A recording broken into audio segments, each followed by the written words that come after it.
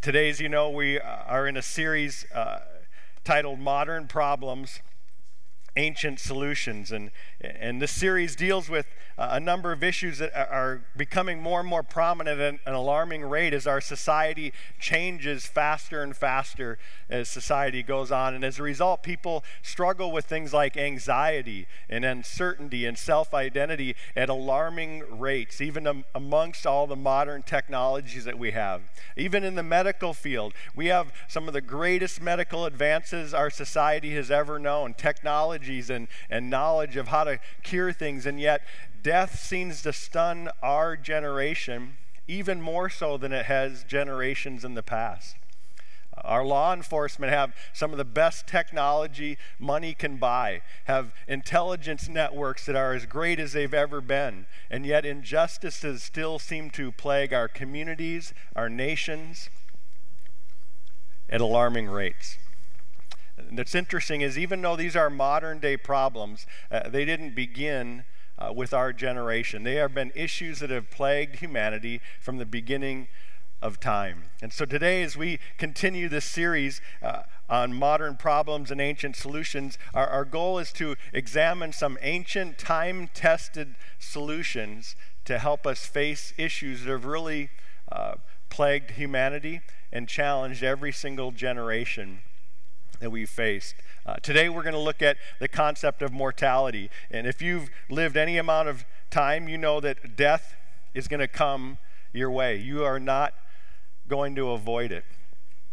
I've watched my mom pass away with Alzheimer's and many complications well beyond or before her years. I've received a phone call from the coroner in Colorado Springs telling me that my 26-year-old brother was killed in a plane crash. I've also been with my family and 4 kids as we went to the doctor's office to excitedly see the sonogram of our 5th child, who is about to be born in a number of weeks, only to get the results back saying that she had such a large tumor on her that she had less than a 10% chance to survive. See, if you've lived any length of time, you're going to face death. If there's one thing that every single one of us here in this auditorium has in common, it's the fact that you're going to die. Every one of us has that in common. However, I think what we have forgotten is that even though every single one of us is guaranteed to die, not every single one of us is guaranteed to live. And unfortunately, most of us spend our lives with the mindset of how can I avoid death, instead of coming to grips with the fact that that's going to happen and finding the courage to face it in such a way that it truly allows you to live the life that you're given. That's what we're going to look at in today's passage, that until you have the courage to face death, you will never be able to live the life that God has given you. And so I want to show you 2 main things in our passage today. First is, what does it take to courageously face death? And then how can I courageously face death? What does it take to courageously face death? And how can I courageously face death? So if you have your Bibles with you today, we're going to be in Psalm 63, like the song we sang, Psalm 63. And we're going to walk through this passage to answer these questions. What must I do to face death courageously? And how must I prepare myself to face death courageously so that ultimately I can truly live? Psalm 63 is where we're going to be today. If you have your Bible with you, I'd encourage you, if you don't, to grab one of the Bibles in the chairs in front of you. On your worship guide, you can follow along on the back with notes, and the page number in that Bible is there for you. I'd encourage you to follow along. It'll also be on the screen, but get familiar with where these passages are in your Bible. That way you can go back to them as you address these issues in your life going forward. Let's pray, and we'll jump into this passage. Father, thank you for these truths. Thank you that you knew enough about this world that we would live in, that you would leave for us writings that were inspired by your Holy Spirit, but written through real people who lived in the same world that we live in and faced the same issues that we face. So that whether this passage was written 3,000 years ago or 3 minutes ago, it's every bit as relevant because it comes from the one who created all life and understands how we were put together.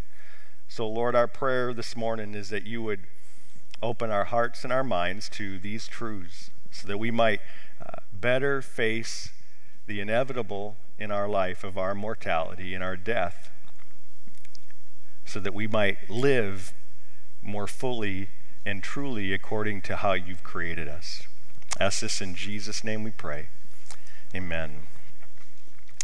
Psalm 63, to give a little background, and we'll look into it. This is a psalm that was actually gives us a title. And sometimes these titles in your Bible, when they're italicized, or depending on how your Bible has its context, some titles are man-made. They're put in by those who create the Bible to kind of give you some organization so you know topics or breakdowns in the Bible. Those aren't original. But many titles, like many of your Bibles will have, say, an italicized title before the numbers in the psalm, and then you'll have another title, maybe in all caps or something, right next to the numbers in your Bible, maybe in all caps and something, and that's actually part of the original inspired Bible text. It's a psalm, or written out there in Hebrew, actually put in there to give you some context to it, is that one. So this one's a psalm of David when he was in the wilderness of Judah. And we'll talk about that in a minute, but the context of it. But David wrote this while he was wandering in the wilderness of Judah. And he's had several psalms that were written in that kind of context. Some before he was king, when Saul was chasing after him. Prior to David becoming king, you'll see a number of the psalms written in that context and how he addressed things there. This one, we believe, was written afterwards when he was king and had been king for quite a while. And Absalom, one of his sons, was kind of causing a coup and trying to take over his own dad's kingship, because David refers to himself as the king later in the psalm, so most likely this took place during that time period afterwards, and we'll look at that in a minute. So let's read. We're going to look at the first 4 verses that give us what we must do in order to face death courageously. It says, "O God, you are my God. Earnestly I seek you. My soul thirsts for you, my flesh faints for you, as in a dry and weary land where there is no water. So I have looked upon you in the sanctuary, beholding your power and glory. Because your steadfast love is better than life, my lips will praise you. So I will bless you as long as I live. In your name I will lift up my hands." So here's the first answer to our question: what must I do to face death courageously? And here's David's answer. Here's what we learn from this psalm: is I can face death courageously when I am satisfied in the steadfast love of God. I can face death courageously when I'm satisfied in the steadfast love of God. David reveals this. Think of this. He wrote this psalm in the midst of this event taking place. Not just like as it was coming or as he was pondering it. He was living it out. And in that day, in those kingdoms, if you understood what it meant to have a coup and what he was going through, it wasn't like you're just sitting in your own cozy home thinking about someone at work that's kind of giving you a hard time. That's not how it was. You were thrown out of your home. You were living on the run. You were living in the wilderness. And literally, you were constantly checking your back at any moment because your life was being threatened. That was the setup of this whole situation. I want to read some of the context of it. This psalm comes out of the context of the history in 2 Samuel. So we're going to go to these passages now, and I've just kind of summarized and pulled out some key passages that help us understand the context of when David wrote this. So a messenger came to David saying, "The hearts of the men of Israel have gone after Absalom." Then David said to all his servants who were with him at Jerusalem, "Arise and let us flee, or else there will be no escape for us from Absalom. Go quickly, lest he overtake us quickly and bring down ruin on us and strike the city with the edge of the sword. Now, remember, the capital at that time in Israel was Jerusalem. That's where the king's palace was. That was that main area. So that's where they're at. They're in Jerusalem. Jerusalem was on a hill, and they're going to take off, and you're going to see that. And all the land wept aloud as the people passed by, and the king crossed the brook Kidron, and all the people passed on toward the wilderness. Now, if you know the geography of Israel and Jerusalem in particular, Jerusalem sits on a hill and there's valleys all around it. And one of the main valleys to the east is the Kidron Valley. There's a creek that runs through it. And that was essentially like the city limits. Okay, that was kind of the city limits of the king's jurisdiction, so to speak, in terms of the local city. And once you got over the brook, you were kind of considered out into the wilderness. The Mount of Olives was the first main geographic landmark that was just outside that. So here they are heading into the wilderness. It says, then the king said to Zodok, carry the ark of God back into the city. If I find favor in the eyes of the Lord, he will bring me back and let me see both it and his dwelling place. Now remember, there's no temple at this time in David's life, so the place they worshiped God was where the ark was, and there's a tabernacle, kind of a tent, and that was the space where God's presence resided. So the ark symbolized God's presence, and David was saying, hey, that stays in the city. Even though we're escaping, he was sending that back and hoping that he'd have the opportunity to come back and be in that unique dwelling place. But he says, if he says, meaning God, I have no pleasure in you, behold, here I am. Let him, meaning God, do to me what seems good to him. So David is realizing in these circumstances, I don't know what God's up to. If he wants me to remain king, great. If he's using this situation to throw me out as king, that's his prerogative. He is trusting God, even in the midst of this horrible circumstance where his own son is trying to take over the kingdom. Moving on, you see some more. But David went up the ascent to the Mount of Olives, so they crossed the Kidron Creek. They're heading up the Mount of Olives, weeping as he went, barefoot and with his head covered. And all the people who were with him covered their heads, and they went up, weeping as they went. While David was coming to the summit, where God was worshipped, behold, Hushai the Archite came to meet him with his coat torn and dirt on his head. Next one. And the king and all the people who were with him arrived weary at the Jordan, and there he refreshed himself. So the Jordan was, again, beyond the Mount of Olives. You're out smack dab in the middle of the wilderness. So David, in the midst of this setting, records this psalm. This is his prayer. This is his reflection of what things were like. And it's interesting with David, like, what was it about David that allowed him on one hand to fight so courageously to protect Israel, to go up against obstacles like Goliath, or to battle all these nations that were trying to destroy the Israelites? Fearlessly, David was a warrior who was willing to put his life on the line to protect God's people. Yet on the other hand, he was courageously willing to hold his own kingship so loosely that when his son brought a coup in, he was willing to say, hey, if God wants me in as king, so be it. I won't destroy this city. God will decide whether I remain as king or whether I don't. A man who was that courageous, that powerful in his fierceness to fight for God's people, but yet also had the courage to hold what God had entrusted to him so loosely that he never believed it was simply his right to have it.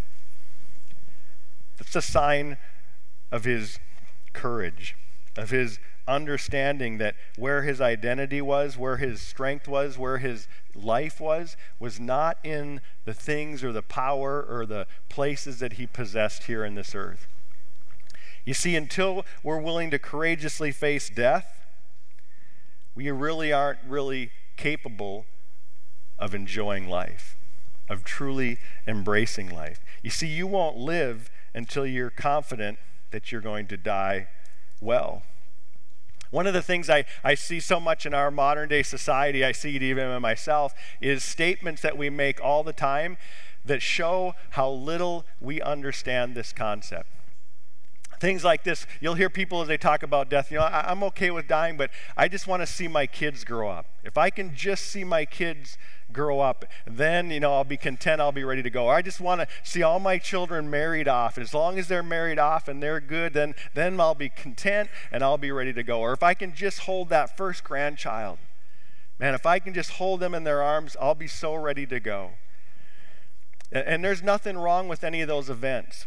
But our thinking, when we think like that about life, betrays the fact that we have so little concept of the glories and the beauty of being in God's presence.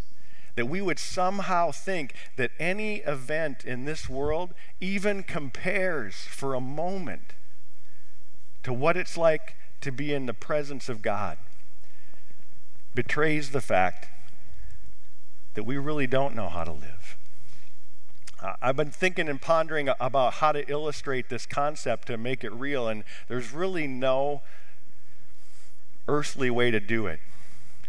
But I'm going to give you one anyways, and it's going to seem silly simply because it's so profound to even think that we would ever find more joy in this world than we will in God's presence. But bear with me as I try to illustrate. I want you to picture for a moment that you have the most ideal and perfect grand vacation that you have ever wanted or desired in your life, and it's planned and it's paid for and it's coming up. It's coming up next week. It's all inclusive, every single meal you could want, every single activity you could want, every single person you could possibly imagine that you want to spend it with. Everything is taken care of. Your absolute dream vacation. And you're coming up, and it's coming up that next night. And you go to bed that night, and the next morning you get up, and your spouse says, "Hey, honey, it's time to take off. We got to get to the airport, or we got to get to wherever you're going." And you stop, and this is what it would be like for you to say you want to hang on to this life. You're saying, "You know what? I just want to mow the lawn one more time. Just let me wait a little bit. I want to see the grass grow. I want it to get long again. I want to just mow that thing down and see it when it's all clean." And you know what? The dishes, I just want to see the sink fill up. I want the laundry to pile up. I want to do one more load of laundry because I just want to see that laundry completed again before we go. And our favorite show that we've been watching on Netflix is coming up. The next episode's coming up. It's coming up on Wednesday. Just hang out for a few more days. I want to see that next show before we go. And your spouse would look at you and go, "Really? Are you like crazy that you want to wait around for these things when this is awaiting you?" You see, that's exactly how we are in this life. And it's not that any of those things are wrong or bad. It's just the fact that we desire them so much that we would ever think that those things would satisfy us, like one moment even in the presence of God. Just reveals our absolute brokenness. It reveals why we have so little courage to face death in this world, because we found so little satisfaction in the next. See, the truth is, our mortal death, our final death, is just the final death, the final breath of thousands of deaths. You start dying the moment you take your first breath in this world. Your whole life is made up of death. It's dying dreams, it's dying relationships, it's dying financial goals, it's dying career goals, it's all these things. It's dying marriage goals and family goals, all these things that you think are going to be fulfilled in this world but never are. And until you're willing to face those deaths courageously because you know of the life that awaits you, you're incapable of truly living in this world. That's why David was able to live the way he did. That's what we need to do. We need to be so satisfied in the steadfast love of God that it gives us infinite courage to face death. So how do we do that? We know what we need to do, but how do we do that? The rest of the psalm is going to teach us that. So let's dig into verses 5 and 6 and see how David teaches us to do that. Verse 5 and 6 say this: my soul will be satisfied as with fat and rich food. In the Hebrew, that's fahita. That's what that word is. My mouth will praise you with joyful lips when I remember you upon my bed and meditate on you in the watches of the night. So here's what David's saying, is I'm satisfied when I regularly meditate on God. I'm satisfied, or I grow in satisfaction when I meditate on God. I grow in satisfaction when I meditate on God. Listen to what he says. My soul will be satisfied as with fat and rich food, and my mouth will praise you with joyful lips. He's stating this as a fact. When was this going to happen? Well, he tells us, when I remember you upon my bed and meditate on you in the watches of the night. David's using parallelisms. This is all poetry, and so these are often parallel statements that give us a complete picture. When I meditate on you in my bed, or when I ponder you in my bed, so when he's at night, when he's sleeping, or when he's up and doing his work during the watches of the night. So it's pretty much night and day. You see that in other Psalms. He's saying, when I'm working and when I'm sleeping, my mind is constantly thinking about you, Lord.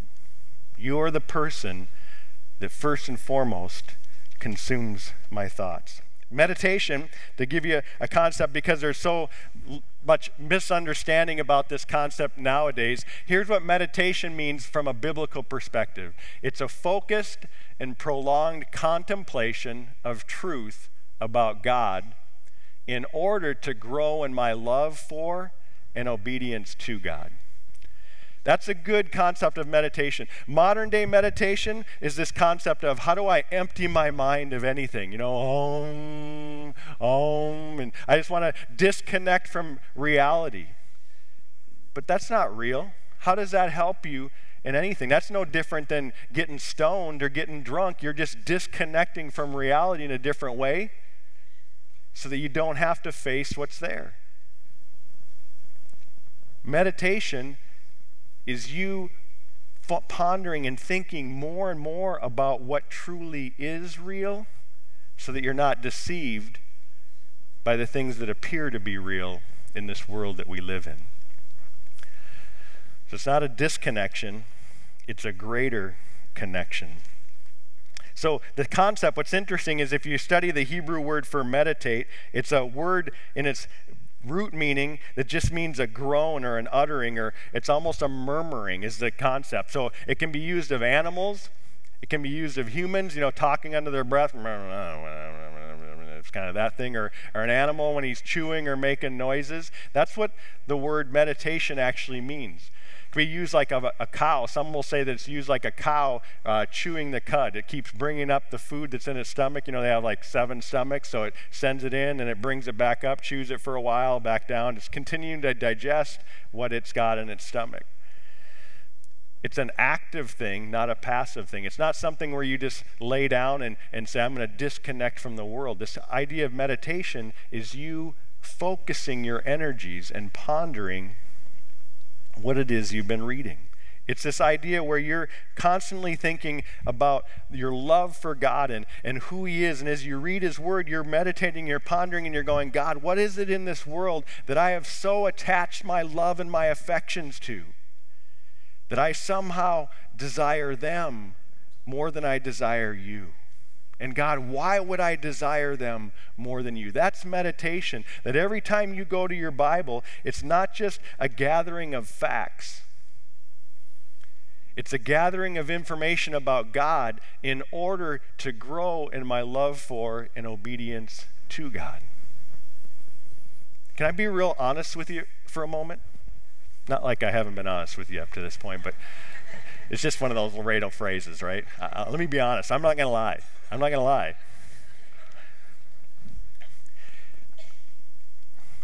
I think we as Christians have done a great disservice to this concept, at least American modern Christians. Here's what I see happening in much of Orthodox Christianity. I see a whole lot of truth searching. I see a whole lot of Bible studying, but I see very little meditation. And we pack our heads with all kinds of Bible knowledge, but it does very little to deepen our hearts for love and toward obedience. In fact, we get more excited about our method of Bible study. And if you study the Bible like I study the Bible, then you're acceptable than we do about the majesty of God. And I picture it like this. Modern day Bible study and packing our heads is kind of like how we go to Golden Corral. Right? We go to Golden Corral and we just pack everything we can. Man, I just stuff this. Let me just stuff it into our faces. And you don't even enjoy any of it. You just sit down at the end and you're like, oh my goodness, I can't do anything now. But I ate way more than you did. Did you try that one? Yeah, I put it, it was mixed in with this other stuff too. I don't even know what it tastes like, but I packed a lot of it into me. And we are Christians with spiritual indigestion because we don't take the time to let these truths sink into our hearts and transform us into love for God. One of the things that I've learned, I say this because that has been me for a good portion of my life. And some things and some people have impacted me in such a way that I've learned to read the Bible and pause and see the person of Jesus Christ in every section of Scripture of how he fulfilled that for me. Not how I can accomplish it so that I can somehow be saved, but how he fulfilled that for a broken, messed up sinner like me. And when I grow in my love for him through that, that's what changes me. That's why when you hear me preach every Sunday, most likely you're going to hear me come to some point in the message where you're going to catch a picture of Jesus Christ as the fulfillment of this passage. Do you know why that is? Because if you leave here impressed with me and my message, that's going to do you no lick of good the rest of your life. But if you leave here more in love with the person of Jesus Christ, you can't help but change. See, that's what this truth is all about. That's what made David so different, is he pondered, he thought. It was a relationship he had with God that was always thinking about him. And when you think about him, you can't help but to be changed. Look at what David wrote in Psalm 119. If you've never read Psalm 119, I'll talk about this in a moment, but he says, as pressure and stress bear down on me, I find joy in your commands. See, whatever's coming around him in life, that's where he found joy. In fact, if you've never read Psalm 119, and if you're on a journey right now, I would encourage you, this is a psalm to just spend some time in. It's a whole psalm where it uses the Hebrew alphabet, and every paragraph in there starts with the next letter of the Hebrew alphabet. And the whole book, or the whole chapter, is about the Word of God or the person of God. Almost every single verse includes it in there. And it's a passage that shows the joy that comes in just knowing the Lord and what he's taught. So how do I grow in satisfaction when I meditate on God? David's going to give us two perfect examples in this passage. And I'm going to look at both of them here. So the next one's in verses 7 and 8. Let's continue on and see what he says. He says this. Notice the first word here is he's giving us the reason. The reason why his soul is satisfied when he remembers them is he says this, for you have been my help. And in the shadow of your wings I will sing for joy. My soul clings to you. Your right hand upholds me. Now I've written this one. I've structured it like it would be in the Hebrew because it's a chiasm or a sandwich.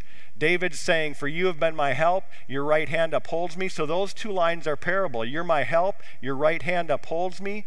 And then inside he says how that is. He says, in the shadow of your wings I will sing for joy. My soul clings to you. He's talking about nearness in the middle. It's David's nearness to God that results in God's help and his right hand upholding him. To be in the shadow of someone's wing or a bird's wing, you got to be really close to that bird.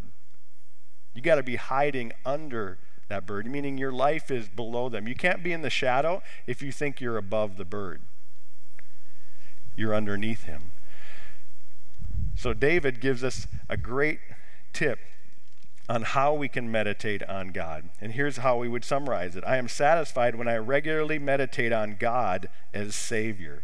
I am satisfied when I regularly meditate on God as Savior. Do you ever think about this? We find joy and satisfaction in whatever saves us.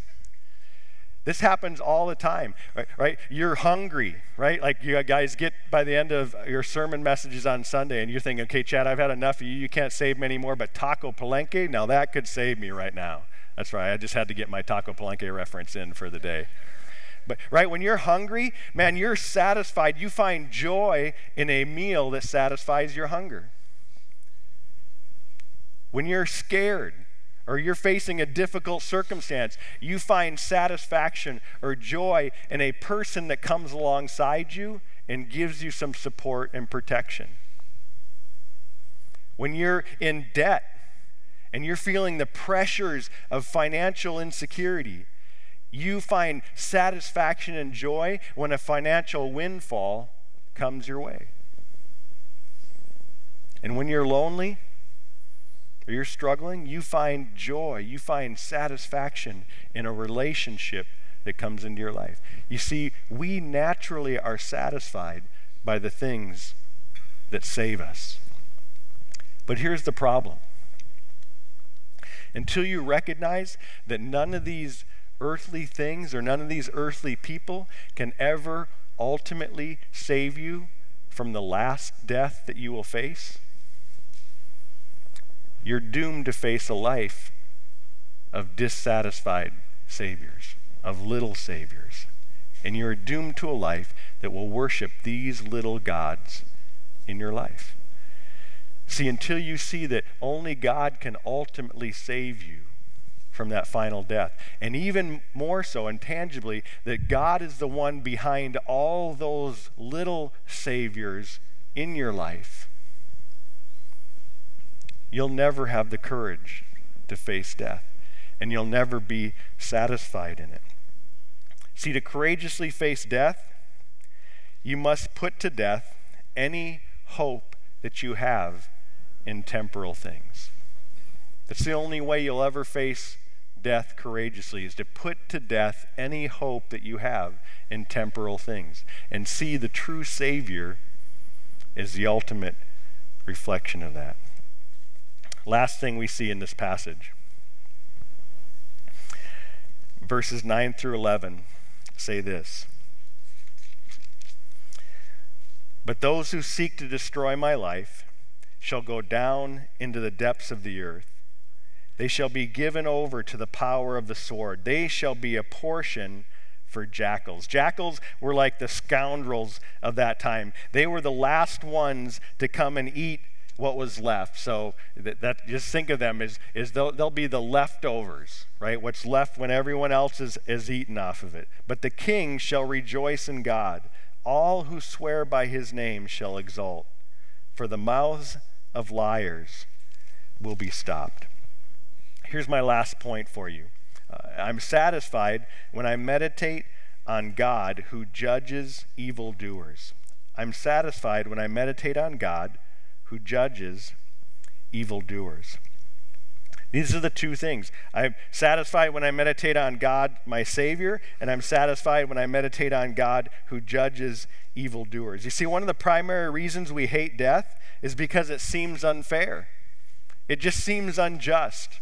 It seems wrong. Whether it's an ultimate death and it's someone whom we loved and we think, yeah, it's a good person, they just shouldn't have died, it's just wrong, and we get angry about it, we get upset, we just feel like there's something out of whack in our universe. It seems unjust. Or it's a little death in our family or in our lives. Oh, you don't get the promotion that you thought you deserve, or this relationship, or this marriage, or this family, or this promotion, or this school activity, or whatever it is, doesn't go the way it should have. And you go, that's just wrong. You see, built within every human being is this concept of justice. Now, it's broken in us. And that's why we often seek it out in wrong ways. That's why even families will spend their whole life trying to rectify an injustice that's happened to them, maybe a murder or a rape or something, and they will pour their whole lives into getting justice for that person.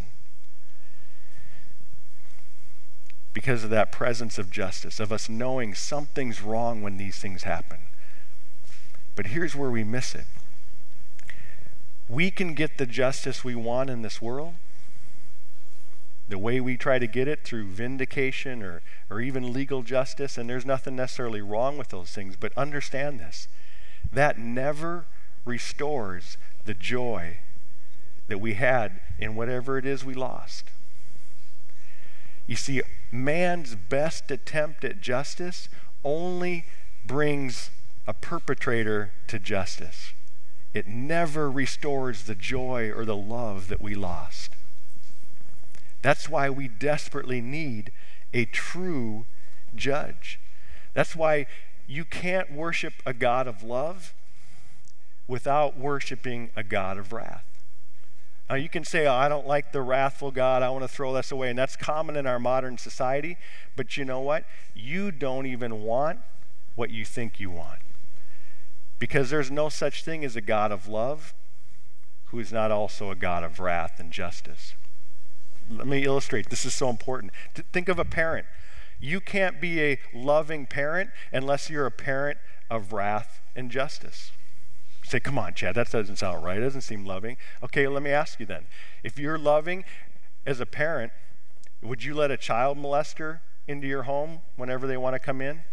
Or a verbal abuser or a physical abuser? Would you allow people like that to come into your home and continue to harm your kids? Because a loving parent or a loving God should accept everyone. No, that would not be loving. Because love protects what is good against what is evil. And love is selective. Love requires justice. Love requires truth. And when you meditate on that, when you ponder that, when you recognize that this God is going to bring not just justice to all evil, but what you lost and that love that you no longer can experience because it was unjustly taken to you will be infinitely more fulfilled the moment you are in his presence. No one in this earth can offer you that. But God offers it to you in spades. What you think you lost in this world will be abundantly more fulfilled in the reality that this world was simply a shadow of. And that's what David recognized here. You see, when push comes to shove, all of today's points come together in one person in one event. That person is Jesus Christ. That event is the crucifixion and resurrection. Only the most satisfying and steadfast love would drive someone to live a perfect, sinless life. Only to be treated like a criminal and the worst of sinners in order to pay your debt and mine. Only the most satisfying and steadfast love could possibly cause someone to live in that manner. See, if anyone deserved to skip death, it was Jesus. But instead, he took our death, he took our sin, he took our consequences so that he could offer you and me his life, his righteousness, and his reward. So how can we grow to be dissatisfied in the love of Jesus so that we might live more like him and no longer fear death? Let me give you a couple practical applications as we close. Meditate on the joy of knowing that life with God and our future is so amazing that Jesus was willing to suffer unjustly for you and for me so that you and I could enjoy that. Just ponder that. That's what David's talking about. Meditate on your Savior. See, we don't often think about that. We don't think about how much we're willing to sacrifice to bring someone we love into something that we enjoy. Let me just give you a couple illustrations that might capture this. Would you ever do this? Would you, as a student, would you ever bust your butt studying for an exam, putting aside every other activity that you love to do and saying, this exam is so important to me, I'm going to study to make sure I get an A? While another kid in your classroom is goofing off, screwing around, not doing any of that. And when the exam comes, you get the A, they get an F. But your desire is so strong that they know what it's like to receive the reward of an A, that you tell your teacher, give him the A. I'll take the F. Have you ever loved and longed for something so much that longing spilled over to wanting others to experience what they didn't deserve? Or maybe it was work, and you worked nights and days and weekends to get that promotion that you would so long to have, thinking that, man, this promotion, this position will be so satisfying. And your coworker is skipping work. They're calling in sick when you know they're not sick, and it eventually results in them getting fired, and you end up getting that promotion. But it's so satisfying, it's so gripping to you that you say, I'll give up my promotion so that he can experience it. And I'll take his firing. I'll go unemployed while he receives the joy of my reward. Have you ever experienced something so satisfying that you'd be willing to do that? Because that's what Jesus did for you and me. And see, when you ponder that, when you've been thinking about that, it changes your heart. It changes how you face death in this world.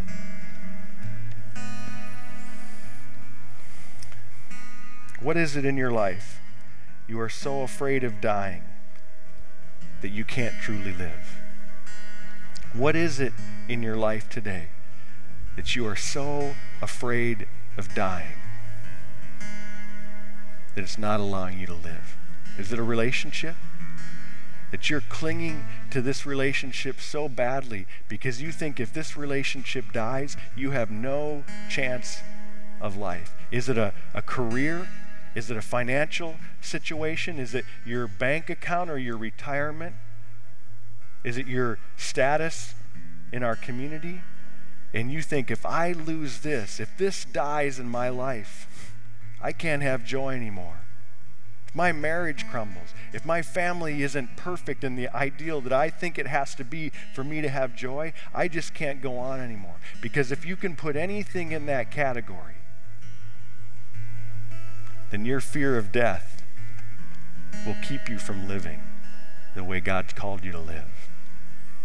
And you've come to think that something in this world can possibly satisfy you more than the very one who created everything that you enjoy. Let's pray.